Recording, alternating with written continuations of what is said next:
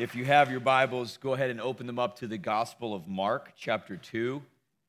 Mark, chapter 2. We're going to read a story. It's 12 verses. And I'll just tell you kind of how I'm approaching the teaching today. We're going to read this story, the 12 verses, and then I'm not going to have sermon points necessarily this morning. We're going to actually just kind of go through and do a line-by-line breakdown and teaching of the passages. This is something called an expository teaching, where you basically go line by line, and you break down the passages, each one, and then you look at the overall greater, like what the word is speaking in the full passage as well as you break all of them down. Normally, I'll approach the style I teach a lot is with topical teaching, where it's kind of a big, idea or sort of theological point, and then you support that through many texts in Scripture. But today, we're mainly going to camp in these 12 verses. So, Mark chapter 2. Verse 1, and again, he's Jesus, okay, and it says he a few times, so anytime he is capitalized or it's talking about God, right? And again, he entered Capernaum after some days, and it was heard that he was in the house. Immediately many gathered together, so there was no longer room to receive them, not even near the door. And he preached the word to them. And then they came to him, bringing a paralytic who was carried by 4 men. And when they could not come near him because of the crowd, they uncovered the roof where he was. Other passages say they dug through or broke through. So when they had broken through, they let down the bed on which the paralytic was lying. And when Jesus saw their faith, he said to the paralytic, "Son, your sins are forgiven you." And some of the scribes were sitting there and reasoning in their hearts, "Why does this man speak blasphemies like this? Who can forgive sins but God alone?" But immediately when Jesus perceived in his spirit that they reasoned thus within themselves, he said to them, "Why do you reason about these things in your hearts? Which is easier, to say to the paralytic, 'Your sins are forgiven you,' or to say, 'Arise, take up your bed and walk'? But that you may know that the Son of Man has power on earth to forgive sin," he said to the paralytic, "I say to you, arise, take up your bed, and go to your house." Immediately he arose, took up the bed, and went out in the presence of them all, so that all were amazed and glorified God, saying, "We never saw anything like this." Hallelujah. Father, we just come to you today and ask you, God, to speak to us. All of us, Lord, alike, we need to hear from you. Daily bread we need, and we're asking you for that today in great measure, God. And I ask that you would speak through me, because I can't do that. I need you, Holy Spirit, to just use me. I'm just an empty vessel, just a piece of clay, God, in your hands. I pray you do something with it today that would help us to have changed lives, because your word always does that. We just thank you in Jesus' name. Amen.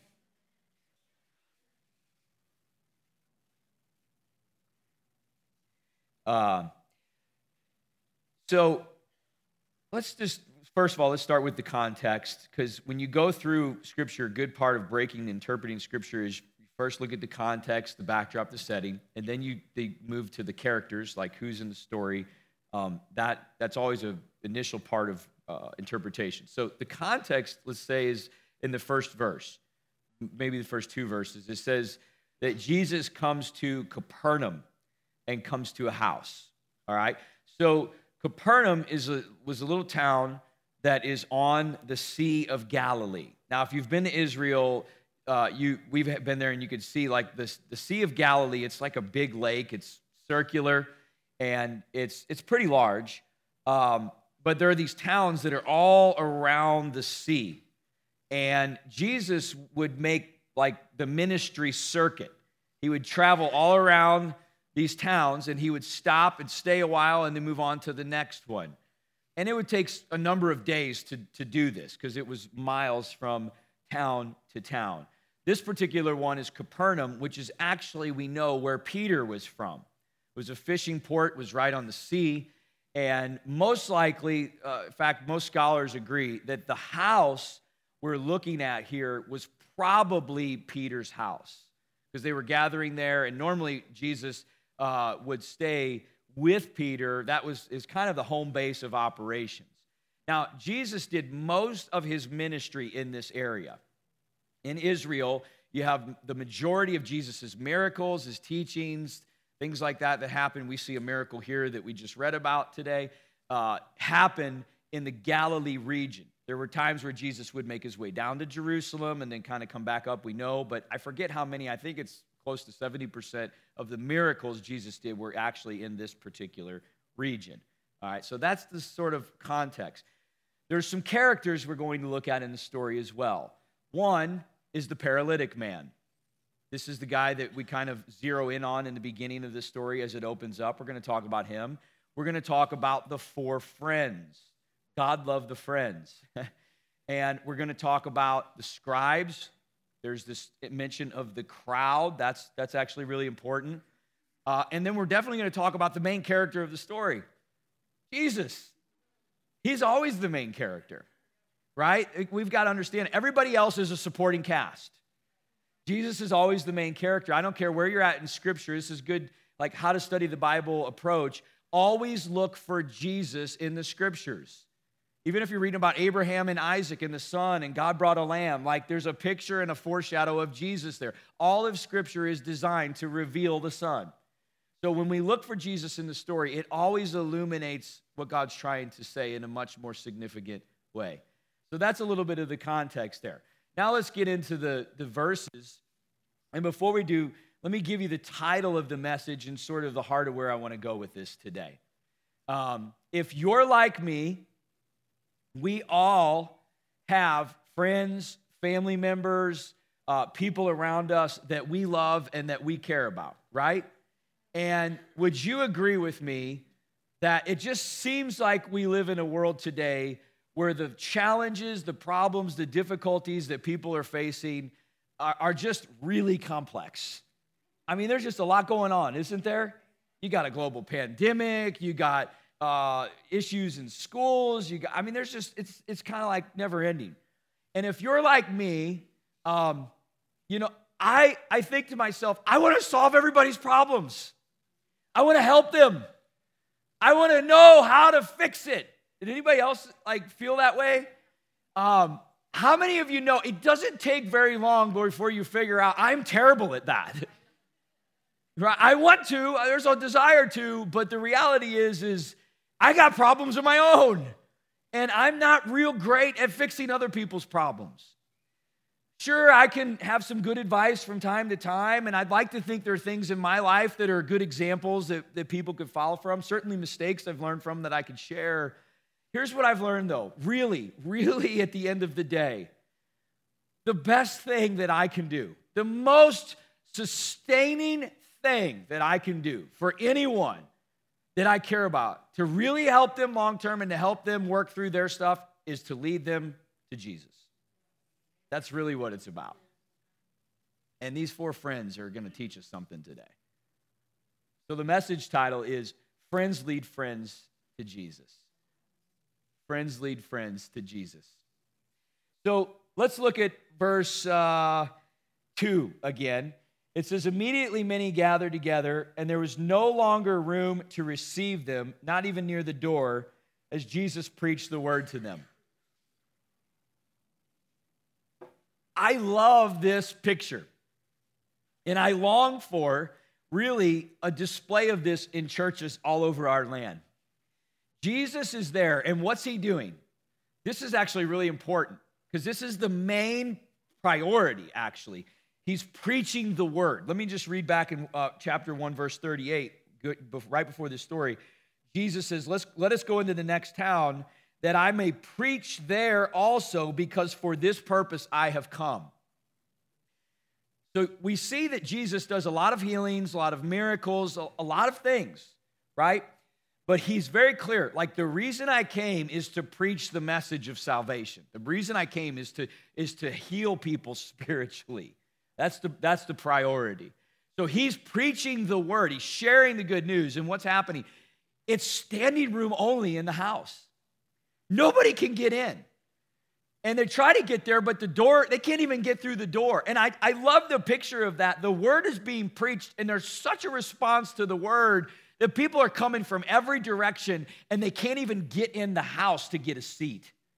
It's standing room only, but they could still hear from wherever they're at this word being preached, and it's still powerful to change their life and their situation if they have ears to hear it. So it's a standing room only crowd. Let's move on to verse 3. So they came to him, and they brought a paralytic who was carried by 4 men. Okay. So picture this in your mind's eye. This is what's going on. There is a guy who is paralyzed. Now, paralysis means he can't move.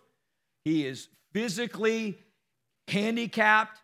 You could say it like this. He is unable to get himself to where he wants to go. Does that make sense? Now, this is a picture. Many times, physical conditions are a picture of something in the spiritual to us. And while Jesus is never hard to get to, and we can't earn our way to Jesus, so that we know that's clear, right? There are many times I've found in people's lives where they have kind of a spiritual or an emotional kind of paralysis that is actually keeping them from being able to get themselves to Jesus. Not because Jesus is hard to get to or he's trying to avoid them, but because people sometimes have things that enter into their life, and then baggage and all kinds of mess begins to form. And this brokenness that's a part of the world that attaches to people becomes like a paralysis or a limitation to them being able to get themselves to the master. Does that make sense? I mean, what are some of those things? There's bitterness, there's greed, there's envy, there's jealousy, there's grudge, there's offense. There's all these kinds of things that can be picked up by any of us along the way. And then we can unknowingly, if we have those, have these roadblocks, these sort of barriers in between us, our heart, and surrendering and giving in to Jesus. It could be something like, well, God's let me down. I don't know. There's all these, maybe these hurts and these wounds. And so what I'm getting at is Jesus is always willing and ready. But sometimes people are in situations where they're dealing with stuff and they need some friends around them to recognize we need to step up and we need to help, and the best thing we can do is try to help this person, lead this person to Jesus where actually they can find everything that they need.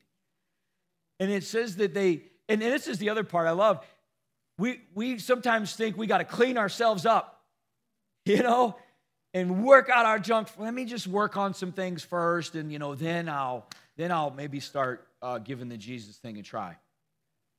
They bring this guy in totally broken, paralyzed, and everything. This is how we come to Jesus. We come to Jesus as broken and as messed up as whatever state we are in. And thank God for that. The more broken, the more powerful the meeting and the encounter can actually be. And then the 4 friends. Oh, I love the 4 friends. These guys, they teach me a lot because they carried their friend in on his bed. The bed, I did a lot of research on this, and I found that it was absolutely a Serta Sealy Posturepedic mattress, actually. Not really. Somebody's writing that down. Wow, that's... I wonder what that is in the Greek. But these friends, here's what I think to myself. And you probe into this story, right? You think about the setting and everything. None of these journeys were short journeys. Like, had to be a day minimum out of these guys' lives to sacrifice in their calendar and what they had going on to say, you know what, today this is about one thing. We are going to get our friend to Jesus. We're going to get our friend to the master. And they laid down all of their agenda, all of their calendar, and they're not, seemingly at all disturbed by sacrificing out of their own lives to make this thing happen. And I think to myself, sometimes we can get in this rhythm, this routine where we're doing the church thing, going to church and doing the thing and the Bible study and not making light of this stuff. I'm just saying we could get in these church rhythms but then somehow totally miss what the orientation of our lives is really supposed to be, which is to be leading people to Jesus. You know what I mean? Like we could go through a lot of the church rhythms and then leading people who are hurting to Jesus isn't even on our radar. It can happen. And these guys are like, putting everything aside and we're going to get him there. And then they show up and I love it. They can't get in. The house is full. The crowd is full. There's no way through the door. They can't get in there. And you know what they don't say? Well, we tried. We gave it our best. If I get back, I can still make it in time for the 7 o'clock showing, you know. They don't give up. They're relentless. They're like, no, we're going to find another way. And I think the reason that they're doing that is because they understand Jesus might not be here tomorrow. Now, we know Jesus now because the Holy Spirit rests over, has been poured out over us. Like there's always this invitation. But you understand, this is deity in the flesh. This is God, the Son, and he's also human. And so he is limited logistically. He's there today. He might not be there tomorrow. They don't know that. They're not taking any chances. We got to strike right now while the iron's hot. Jesus is here. The time is now. We got to do whatever we got to do. But I'll kind of flip this a little bit for us. Like, we don't know that people will be here tomorrow. Are you with me? We have no idea. We have no idea if they could slip more into a state of greater brokenness tomorrow. Like, our moment really is now. And they're like, no, this is it. We gotta get them to Jesus, you know? And so they get up on the roof and they dig through the roof to lower the friend down. Now, let's appreciate this for a minute. Because the houses there, the way they were constructed, they were flat roof houses.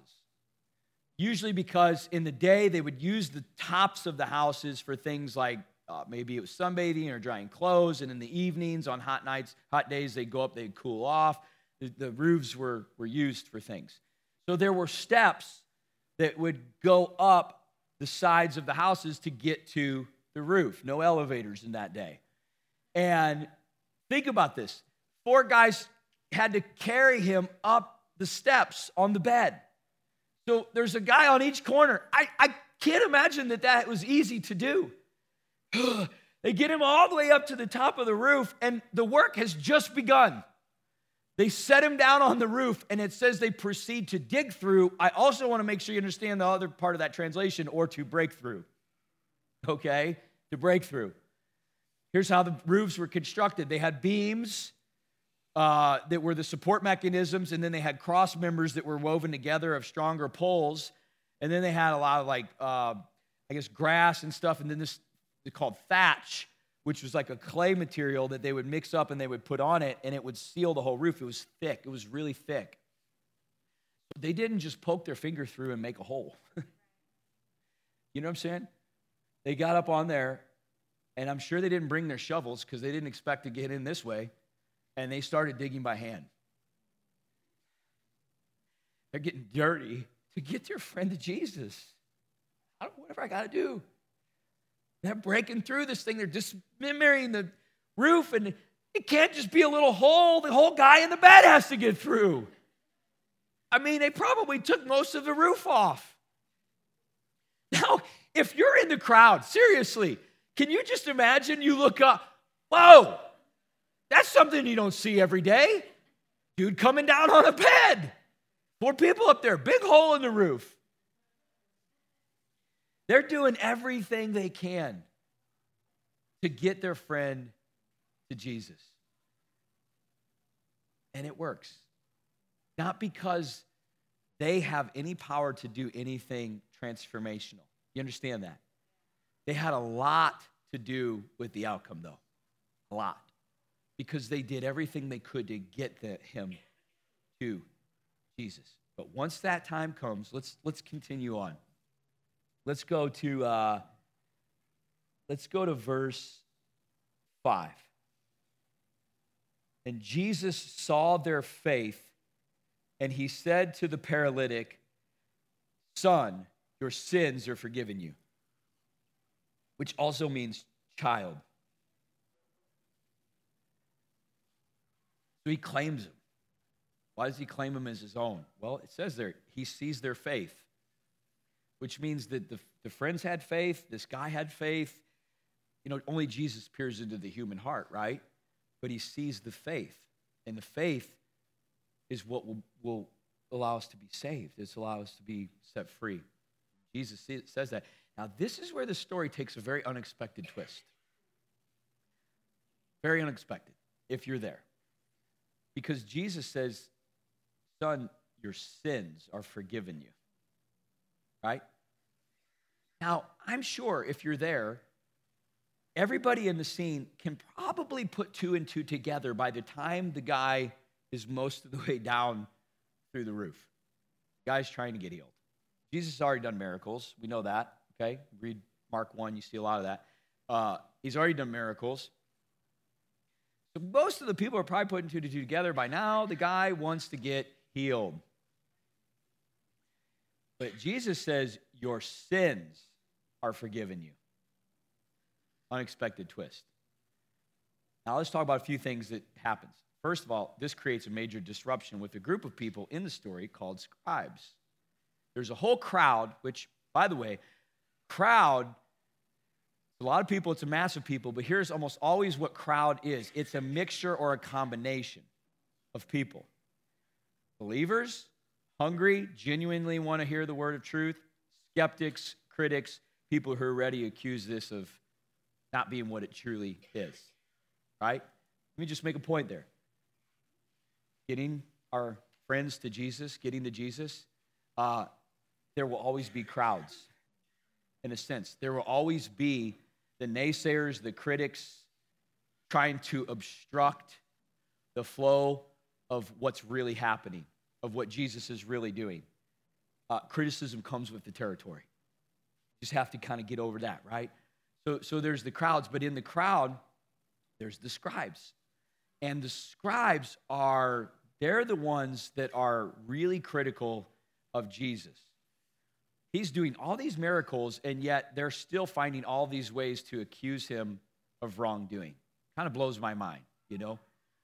But let's think about that. If you look at what the scribes do, it says that they think in their heart. So they didn't even actually say out loud. They think in their heart, this guy's blaspheming. He says, your sins are forgiven of you. Now, the interesting thing is, their accusation, if it wouldn't be for one very important point, their accusation would actually be true. He's blaspheming. Here's what the important point is. If he's not really God, then he's blaspheming. Because only God possesses the power to forgive sin.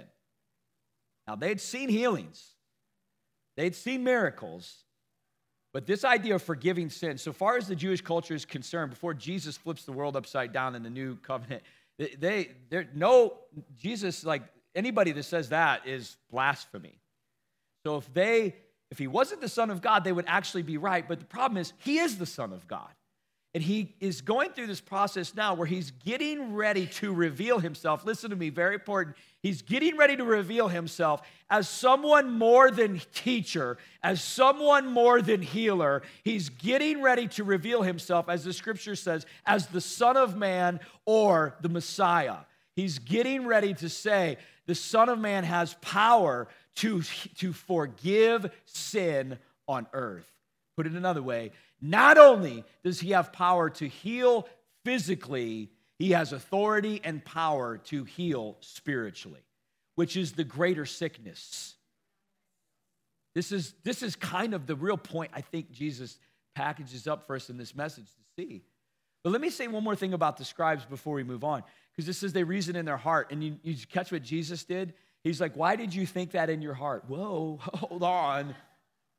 That's got to be weird. Guy just read my mind. Now, come on. Be honest. Don't you sometimes wish that you could do that? Like sometimes whenever Katie's just kind of just being quiet, you know, and I'm like, hey, babe, what's wrong? Nothing. And I know it's not nothing. I think it'd be so cool to be like, why did you just think that in your heart? Oh! Anyway, I'm a mess. I told you. I'm sorry. Okay. So listen, let's jump down. Okay, let's move down to verse 9 now. After he says, why did you reason these things in your heart? Oh, I know what I'm sorry. I know what I was going to say about the scribes. Clearly, from their attitude in Scripture, the Pharisees, the scribes, the religious elite, the taught, the intellectual of the day, that's who they are. They're jealous of Jesus. They see people's affection and people's trust now being redirected to him. And they've been used to being the source of that, the object of that. There's probably a real unhealthy validation and sense of fulfillment going on because of that. So here's what can happen if we're not careful. I just think this is an important point in the Scripture to make, is if we're not careful and we don't keep in mind that it's really all about getting people to Jesus, people can develop Savior syndrome. I got to be the Savior, man. Like, I got to be the one that fixes all the problems. I got to be the one, man. And I've never really seen this to be a malicious, like, it's not blatant, but it's still, there's an undercurrent there that's very unhealthy, where it's like people feel like they're the ones holding everything up, and they want to be that for everybody. And I'm just telling you, if you get yourself in that place, it'll crush you. You cannot carry that. And really inadvertently, what we do when we kind of accept that role as the Savior, is that we kind of take people's eyes off of Jesus a little bit. If you think about it, like my mode, my role, my posture is like, I'll give you what I can. I got to help. But like, man, Jesus is the answer. You and him and your relationship with the master, the relationship I have, like, I don't know what I'd do without it, and there's no way I could live without it. Like, that's what you need to see, I'm not a doctor, so I'm really not good at the physical stuff. I'm actually not even a great counselor, so the emotional stuff and all of that, like, I give you what I got, but really it's not that great. But I can introduce you to the most beautiful, wonderful guy. He is a healer. He is a counselor. He's a comforter. He's everything you'll ever need. And if you know him and walk with him, you'll have everything you need for your whole life. Oh, Jesus says, what's easier to do? To say, get up and walk, or to say your sins are forgiven you? Now, let me ask you that question. Think about it for just a second. What is easier? To say your sins are forgiven, or to say, get up and walk, to the paralytic?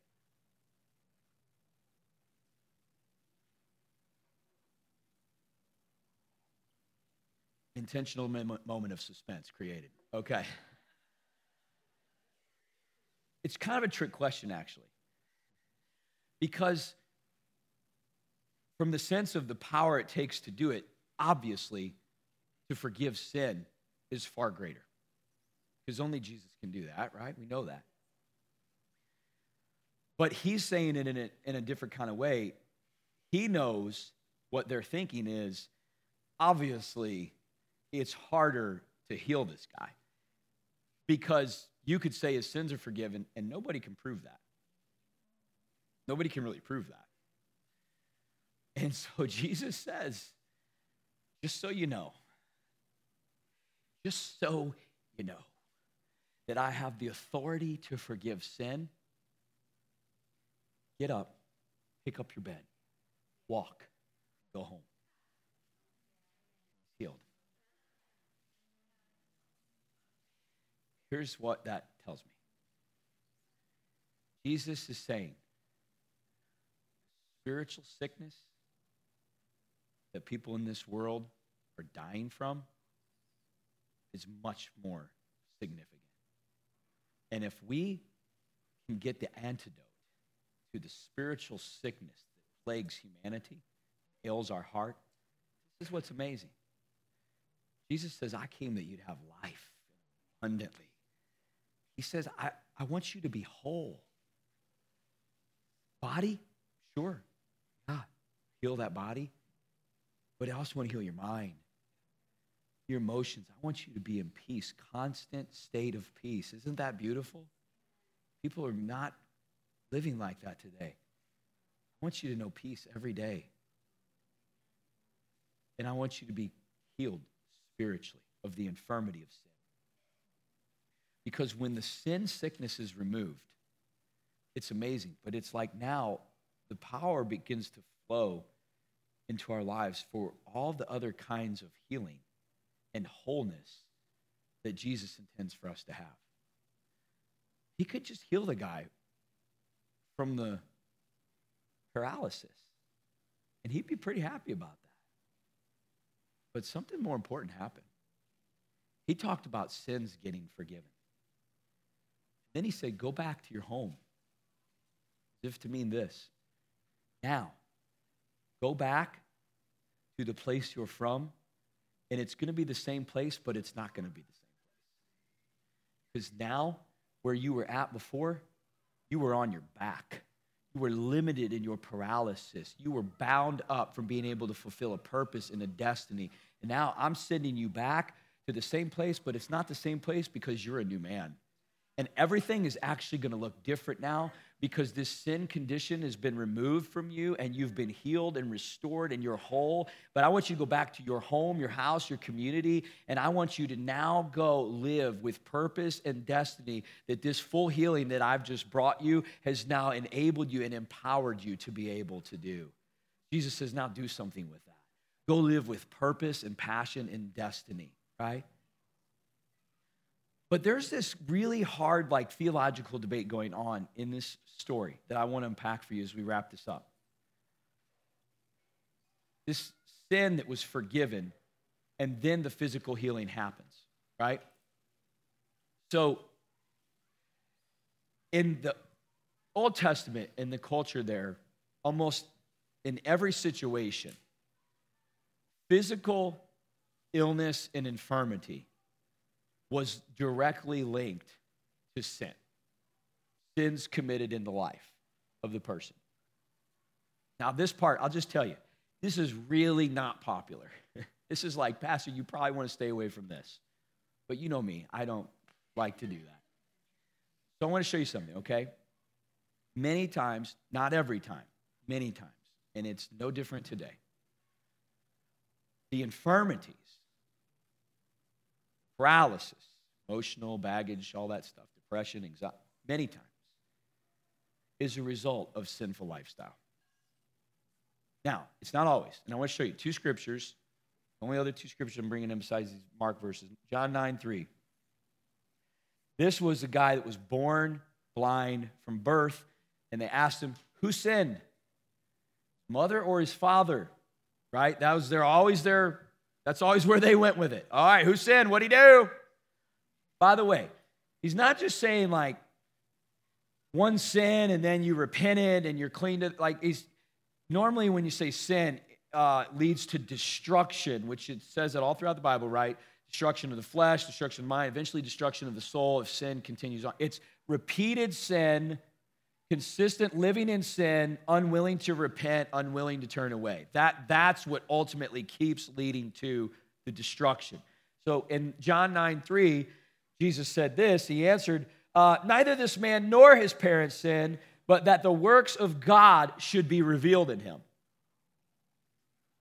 So in this case, nobody sinned. That's not what happened here. He's in God's sovereignty, and I don't always understand this stuff either, but in God's sovereignty, he says, no, this guy's going through something that really is going to be used for the glory of God to be revealed in his life, this blind man. So nobody sinned here. But listen to this. John 5:14, let's contrast this. This is the man at the pool of Bethesda who, interestingly enough, comes in on a bed, carried in on a bed, and Jesus said, arise, take up your bed and walk. Very interesting. Same things that were said, right? By the way, in Mark 2, it's not really clear if this guy sinned or didn't sin. I don't think you can really see one way or another. You just have to know there are times where that happened and times where it didn't. John 5:14, Jesus says this about the man at the pool of Bethesda. Later, he sees him in the temple.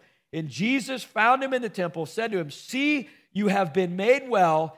Sin no more, lest a worse thing come upon you.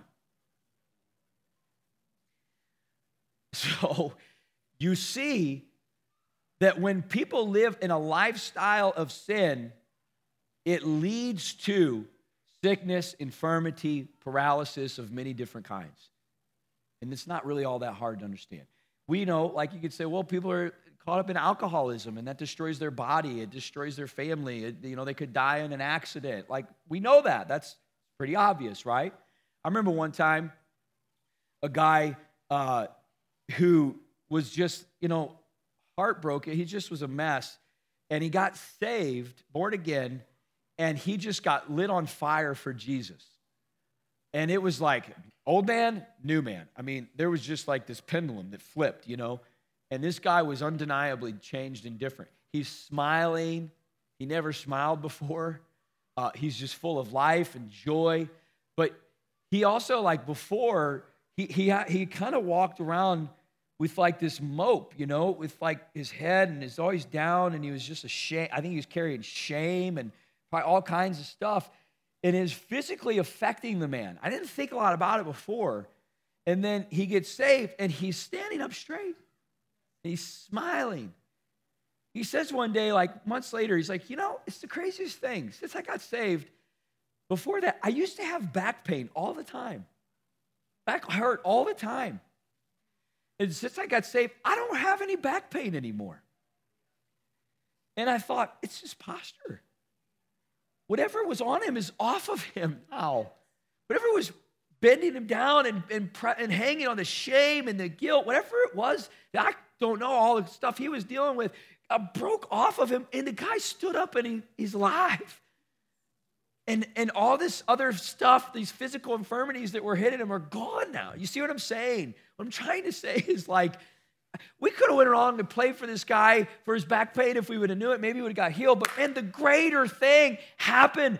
This guy met the master, and the master said, your sins are forgiven you. You're free. You're alive. And all of a sudden, spiritual healing and cleansing begins to fill his life and fill his soul. And now the emotional and the physical parts of his life begin to be lived out in wholeness, in health, and with power and with authority. I say again, Jesus says, I came to have life and life abundantly. I want you to be whole. Enough with this brokenness. Enough with this mess of all the things bagging people down. I want you to stand up. I want you to rise. I want you to shine. And I want you to live for me. And I want you to lead people to me.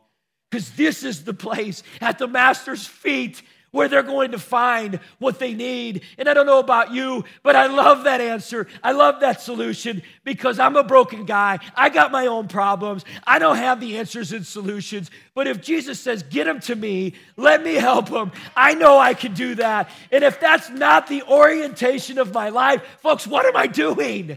What are we doing? They're not trying to get him a new bed.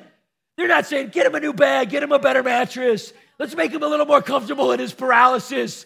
No, that is not acceptable. We're going to get this guy to Jesus, man. That's got to be our answer. That's got to be our solution. And Jesus says, arise, this is verse 11. Arise, take up your bed, and go to your house. Oh, I love this. We already talked about going to the house. He's going to live his life. It's the place he was, it's the life he's in, but it's different now, right? But he says, take up your bed. Oh, get this. The guy came in on the bed, being carried on the bed. The thing that kept him on his back, he couldn't seem to break out of, couldn't seem to figure out how. A couple of friends who loved the guy decide to carry him in. Jesus shows up. Jesus meets them. He has an encounter with the master. Don't need the friends to carry the bed on him anymore because he rolls the thing up, puts it under his arm, and he's got authority over the thing that he came in on. No more. This bed, I'm carrying this thing. I'm coming out with authority now. He says, rise, which means wake up. Open your eyes and see with the new day. Jesus is the bright and morning star. He's the daybreaker. When it seems like it's dark, I'm telling you, there's light that's coming. When we see who our healer is, when we see who our counselor is, when we meet the master and understand he's not just offering you an opportunity to be healed of a physical infirmity, he's offering you an opportunity to be whole, to fix your brokenness, to restore every part of your being, to make you into a person who can be used for his glory and to lead other people to him. And so I close with this. Oh, church, the orientation of our lives, in some ways, this message, it's like so back to basics, you know? It's like just go back to basics. I got to tell you, I mean, we spend a lot of time, okay, you know, what do we got going on this month and what do we got going on next month and all this stuff, and we do, and it's important. But somewhere along the line, man, if our orientation gets off and we forget as believers, as members of the body of Christ, that everything we do is really about leading people to Jesus. If that kind of spiritual lethargy slips into the church, to the body of Christ, where we're busy and we're living our lives and we're doing all these things, but somehow we never get people to Jesus. What's going on? It really is that simple and yet profound. We get people to the master. And there's so many ways to do that. I am not implying that means that you got to invite somebody to church. Now, that can be that, but it's a lot more than that. You understand? Make sense? I mean, that's not what I'm saying. We're not boxing it up into one little thing. We're just saying, like, God's giving me a testimony. He's given you a testimony. If he's rescued your heart, you know you're healed, you know you're saved, you know you're whole. Like, you know how to get to the one that can do that for other people. And that's got to be the mission.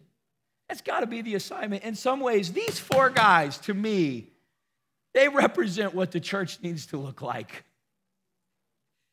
Oh, I don't know. I can't help the guy anymore. I don't know. I'm here for him. I love him. But you know what? You know what? The best thing I can do for this guy is sacrifice whatever I got going on today, because there's a moment today. There's a moment. God will show you. Those who are sensitive to the leading of the Holy Spirit, I believe with all my heart, God will present and he will show you divine moments that he is arranging. See, don't forget this. People right now praying and crying right now, in this moment, right now, somewhere, in a room, street, somewhere, crying, praying, perhaps to God they don't even really know. Help. Meanwhile, God is speaking to someone like you and me about being part of a solution. We got to do that. Amen. And you see, this is the beauty of it. And I'll close with this. When we say, my life, the highest aim of my life and trajectory of my mission, my assignment, is to lead people to Jesus. And you know what? You could do that a lot of different ways in your own context. Wherever you're at, whatever you're doing in your work, in your family, in wherever you're at, I promise you, there's a way you can do that. That's unique to you. And that's great.